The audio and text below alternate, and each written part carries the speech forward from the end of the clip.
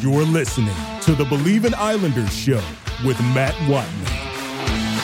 That is right. Another episode of the Believe in the Islanders podcast. It's Matt Watney here to take you through what ended up being about a 2-week period of New York Islanders hockey. We didn't have a show last week, so Happy New Year's, Happy, Merry Christmas. That little week off that I figured I'd take trying to get back up here in my apartment. Week before was visiting family for Christmas. Got to take a look at UBS for the first time. That was pretty cool as the Islanders took down the Florida Panthers in the game. I ended up going to very grateful that they won that one because those tickets were not cheap, baby, but they were certainly worth it. A happy birthday to my mom, of course, the reason we went to the game. But before we get to we got some stuff to get into here. We've got our picks from last week, which unfortunately did not go as planned. We're still positive on the season, but hit a little bit of a skid, and I really don't like the slate this week. So if there was a week that you're not going to bet my picks, I guess this would be the week to do it. But we've got a lot to get to. We've got a week ahead to look at. We've got some puck headlines to get at. We've got, Aatu Räty to get into, the way this team has played the last several weeks, what I expect out of the rest of this road trip here, now taking up the Battle of Alberta, Edmonton, and Calgary. But first, a little status check on the New York Islanders. 4-1 in their last 5 games. That's certainly something to be pleased about. Look, Ilya Sorokin is so back, man. And you expect him to be what he is right now.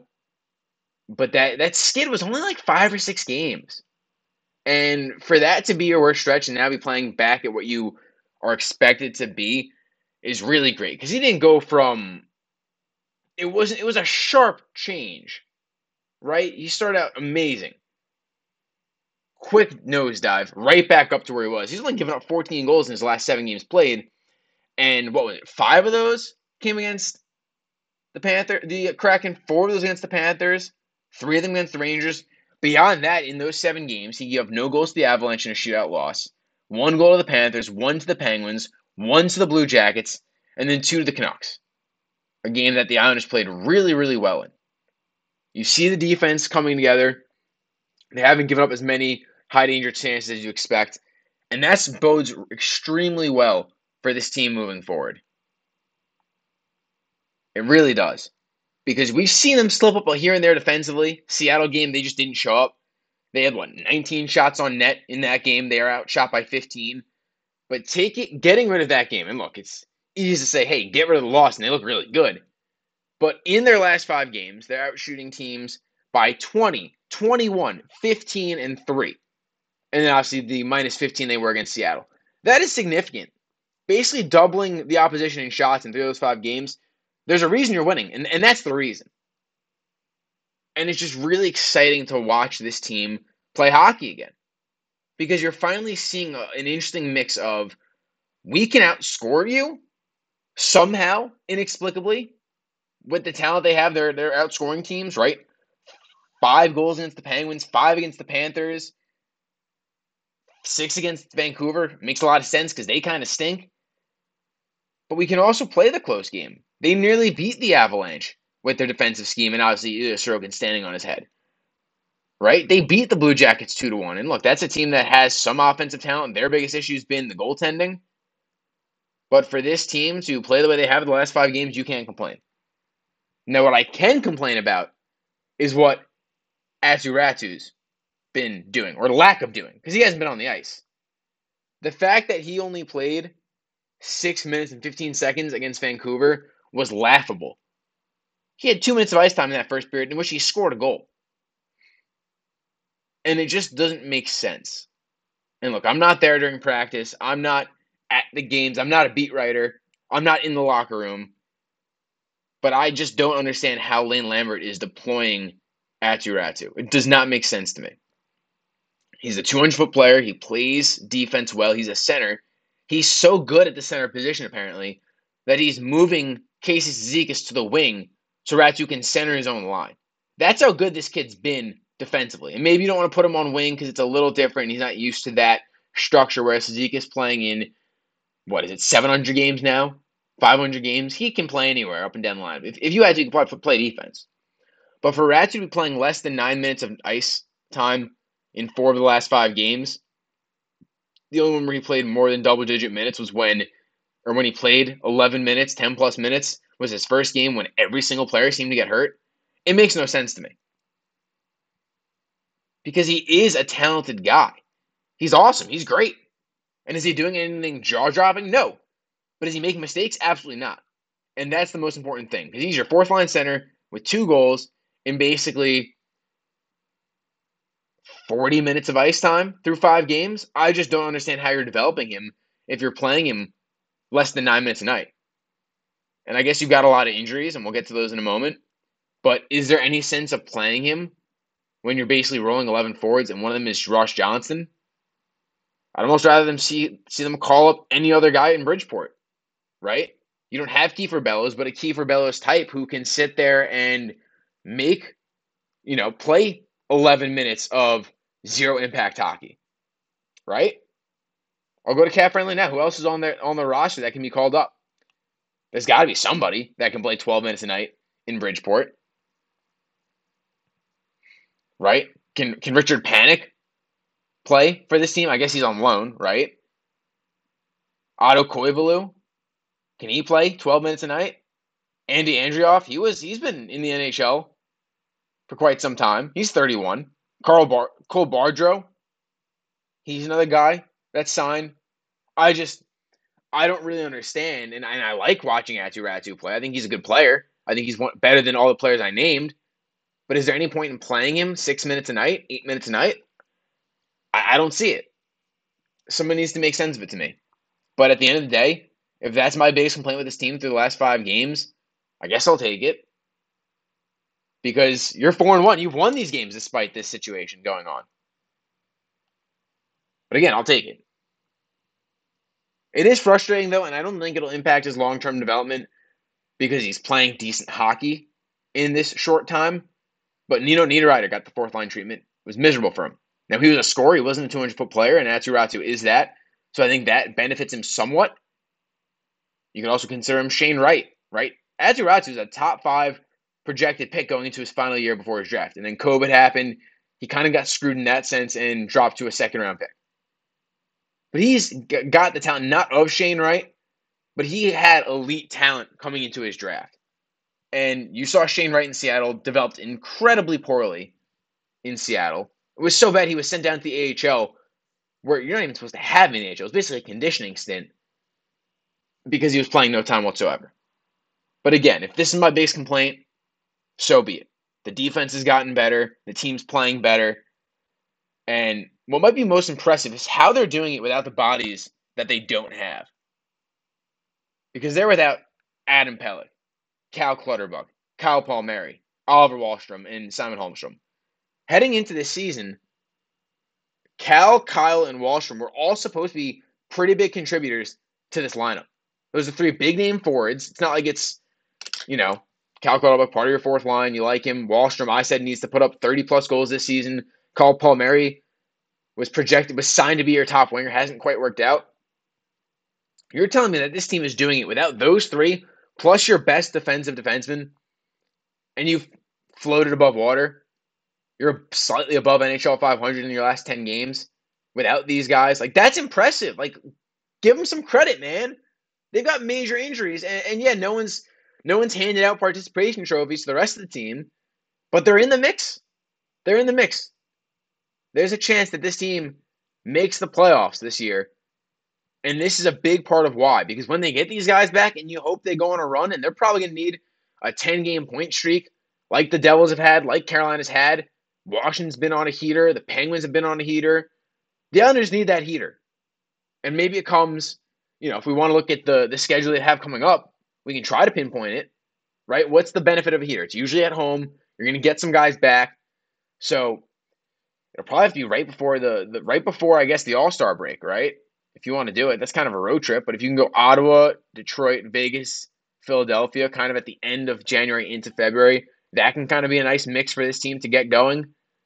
But hats off for what they've done without the big 4 guys and Holmstrom. And it starts with Matt Barzal with 7 points in his last 5 games and 5 goals in that stretch. Anders Lee's got 8 points in his last 10 games. Nelson, 10 points in his last 10 games. Give them credit. Anders Lee might be slow, but he's scoring goals. And it doesn't really matter how you get them if you're Anders Lee. It just matters that you're tallying them. And right now, he's done a good job scoring his goals. And that's important for this team.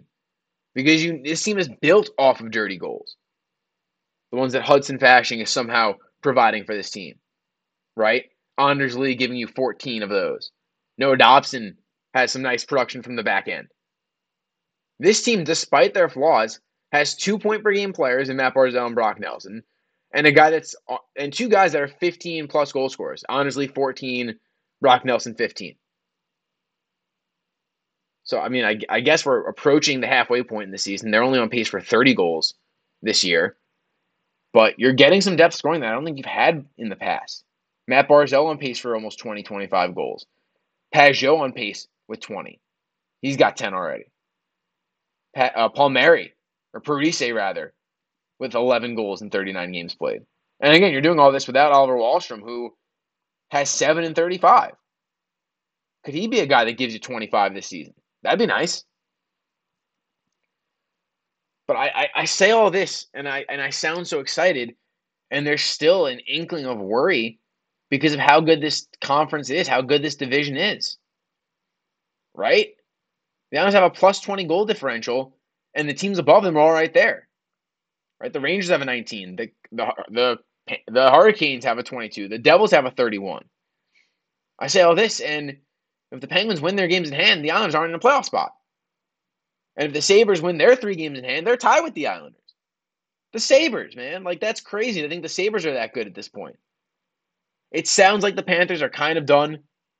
They're just really struggling at this point, below 500, and that's hard to do at the loser point. So you're really battling with the Penguins, the Capitals, the Sabres, and the Rangers for 3 spots. Which is why, when it comes to the deadline, you want to be a little aggressive. I don't know. It's scary, but they're playing well, and that's all you can control at this point. Before we get to the road trip coming up and our expectations for that in the week ahead moving forward, let's get to our puck headlines. And we'll start in World Junior Championship, the semifinals. Not good news. We waited for what we hoped was good news to start the podcast, but Team USA eliminated in the semifinals, scored the first 2 of the game, and wound up giving 6 straight unanswered, 1 being an empty net goal. It's tough, man. It's certainly tough. But Canada's got 2 of the top 3 draft picks in this coming draft between Bedard and Fantilli. Brent Clark's a nice piece for them. Those 3 guys each had a goal and assist. And for for Team USA, it just wasn't enough. And they had the goaltending advantage. They certainly did. You couldn't tell me otherwise. But it just didn't work out. And the U.S. will play in the bronze medal game. What is that? In a couple days, I guess it is. I don't think it's tomorrow. But moving on to some, I guess, positive news, if you want to call it that. The NHL All-Star Game will see an increase in fan input in terms of voting, reports ESPN's Emily Kaplan. Fans will end up voting in 12 players after the league selects the first 8 per division. Last year, of course, the NHL fans ended up voting in 4 captains and then the final 4. So that was 8 total. So now you're getting 12 in there, which is nice because ultimately it's a fan thing. And, if you have another John Scott situation, so be it. I don't foresee that happening, but if it does, then it does. I'm excited for the All-Star Game. I always am, because you get the fun from it. Hopefully Trevor Zegras makes it so you can actually see him do his thing instead of having him show up for the All-Star Shootout competition and then leave. I want those young guns in the All-Star Game. What I think would be awesome is some sort of, young guns versus, veterans kind of scrimmagey thing, or, the rookies versus the sophomores. That'd be fun. That's the kind of stuff I want to see in the All-Star Game and the All-Star competition. But it starts February 3rd through the 4th, a month away, actually, which is pretty exciting. Man, I love the All-Star Game. I really do. And it'll be a 44-man competition. I've always said, not that anyone really cares, that the All-Star rosters are too small. since they've gone to 3-on-3. It ends up being like 3 lines of skaters, so 9 skaters and 2 goalies. You can't give me like 12 skaters. Just give us 4 lines because, look, they're probably getting a little tired when it goes back and forth on 3-on-3. But I digress. Crosstown news: the New York Rangers extended Jimmy Vesey a 2-year deal at $800K per year. I love this move for the Rangers, and I don't like giving them a whole lot of credit, but this is a very savvy move for them, getting a guy basically at league minimum who can play up and down the lineup. When he came into the league, he was a scorer. He was a Hobey Baker winner, right? That handpicked his team. He wanted to go to the Rangers to start his career. Now, obviously, things haven't quite worked out for him as the scorer. He's still got, almost 80 goals in 450-plus games played for his career. This year, he's got 6 in 38 games and 12 points to go along with that. But the fact that you can play him on the top line with Artemi Panarin or the fourth line with Sammy Blais is super impressive. Not a lot of players can do that. Now, do you want him playing with Artemi Panarin? Probably not. But could he? He's got the head for it. He's got the IQ. So that's pretty cool for the Rangers. That's a nice move. And in other news, that was really surprising. Jacob Vrana, earlier in the season, December 16th, he came back from the league's player assistant program, which is usually has to deal with either mental health or substance abuse. And since then for Detroit, he played 3 games on a conditioning stint in the AHL. His head coach in Detroit, Derek Lalonde, said he needed more games in the AHL. And they ended up waiving him, what was it, yesterday or 2 days ago, earlier this week. And no one claimed him, so he'll report to Grand Rapids, part of his second year of his 3-year deal worth just over $5 million per. And this was really surprising. I wonder if Detroit knew he wasn't going to get claimed, whether because of the value of the contract or because they had some kind of handshake agreement, because it's not even you want to take a chance on him. I don't want to speak to that one way or the other, but you don't really want to take a guy that was trying to get help and then throw him for a loop with another team claiming him, right? Uprooting his family, things like that. So hopefully in a few more games of conditioning, he can come back up. He was actually waived to make room for Robbie Fabry coming off the IR. But Vrana was great last year when he came back from injury. I think it was a wrist injury. And he must have like 20 goals or 20 points in like 25 games, something like that. He was really good.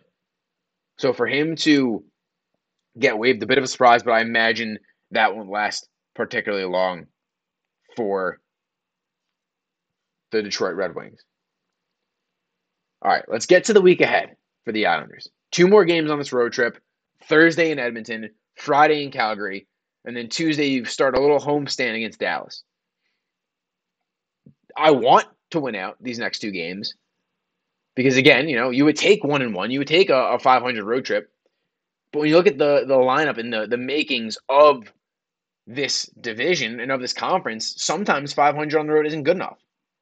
So I think you want 2 wins. I'd love 3 points.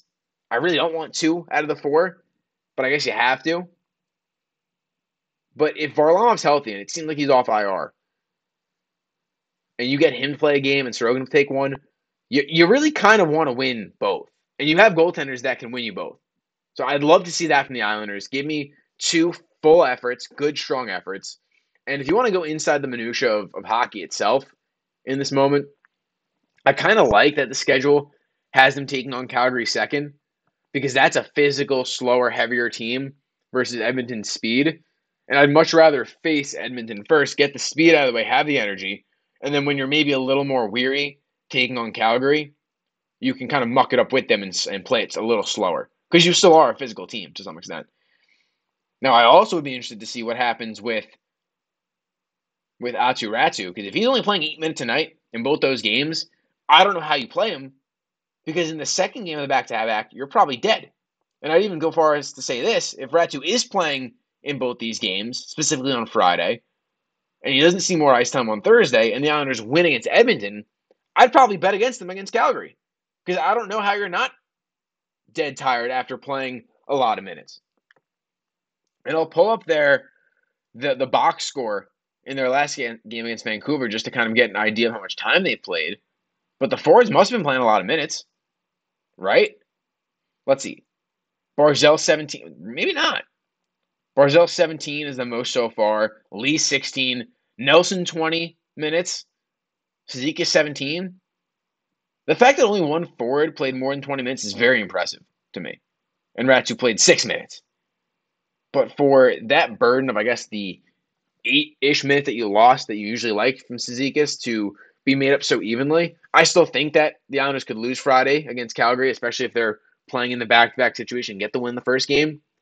But I guess that kind of is what it is. And again, I want 3 out of the 4 points. I want the win against Dallas as well. That's a winnable game, taking on the Stars, because you're right up there with the talent that they have. They're a little more deeper than they were last year, just with Ben and Sagan playing better. But I fully expect the Islanders to win. I mean, a nice winning streak would, if you want to go on that run we talked about earlier, when we said, hey, you're going to want to go on a winning streak of 10 games or a 10-game point streak. How about it be this one, right? Why not? You've already got 4 of 5 in the bag. If you can go on a stretch of another 3, that's 8 of 9. Give us another one that's 9 of 10, because you can probably beat Minnesota next Thursday, which we'll get to a little bit next week. Why not? Right? Give me a little run even without these guys, and then you get them back, and all of a sudden you're flying, and maybe you have a 15-game point streak, or 15 of 18, or 15 of 20, whatever it is. So there's a lot going on here for the Islanders that can be positives. But again, you've got to take care of business on the road. You absolutely have to. This road trip, you positioned yourself starting 1-1 to get points, 75% of your points. And it's about executing and going on and getting it. Because you are better than Edmonton at this point. Their goaltending stinks. You are better than Calgary at this point. Their goaltending stinks. And every single night, the Islanders have the goaltending advantage in most games. In those 2 games they do. Maybe not against Dallas. You can call that a push if you want. I mean, you certainly have it against Minnesota. You have it against Montreal, against Washington, a push against Boston, better than Buffalo. I mean, those are your next, 2 weeks of games. And you're better. You have the better goaltender in all those games, but maybe 2. So go out there and put your money where else and win those games and make a big run. All right, let's get to the bets. Last week, 1-2, or 2 weeks ago, we were 1-2. The Islanders lost to the Rangers. Carolina, I believe, lost to Pittsburgh, and then we got Seattle money line against Vancouver. So, of course, the one game we won ended up being minus 118. I believe that was the case, at least. And I don't have any plus money for you this week. I just don't. There was not a lot of games there that I liked, and I could have thrown out, a random game here or there that maybe would have won, but I've got to dial it back a little bit because I would love nothing more than to go 3-0 this week, have a nice 17-10 record, nice and tidy, keep that goose egg on the back end, even though there's one in front of it, being 14-10. But this week, I really like the under in Arizona and Philly. Philly, I don't love, Carter Hart's been better this year than expected or than he was last year. But my big moment from that is Arizona doesn't have a whole lot of scoring talent. Kerry Vejmelka's fine. But the big key factor here is the way John Tortorella coaches, and he loves giving up as few goals and scoring as few goals as possible. So I like that.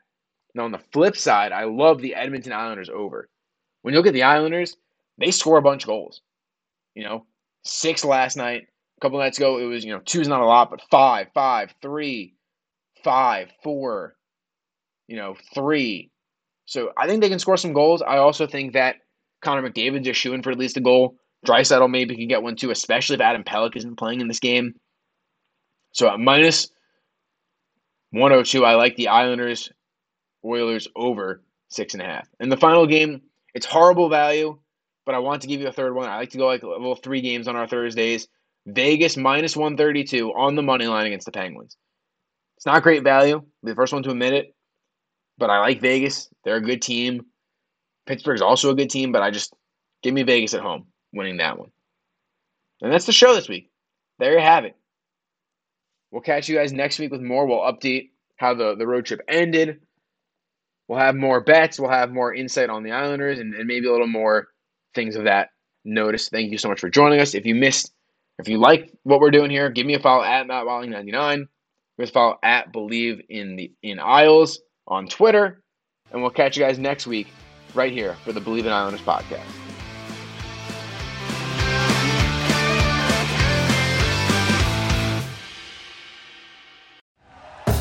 Thank you for listening to Believe. You can show support to your host by subscribing to the show and giving us a 5-star rating on your preferred platform. Check us out at Believe.com and search for BLEAV on YouTube.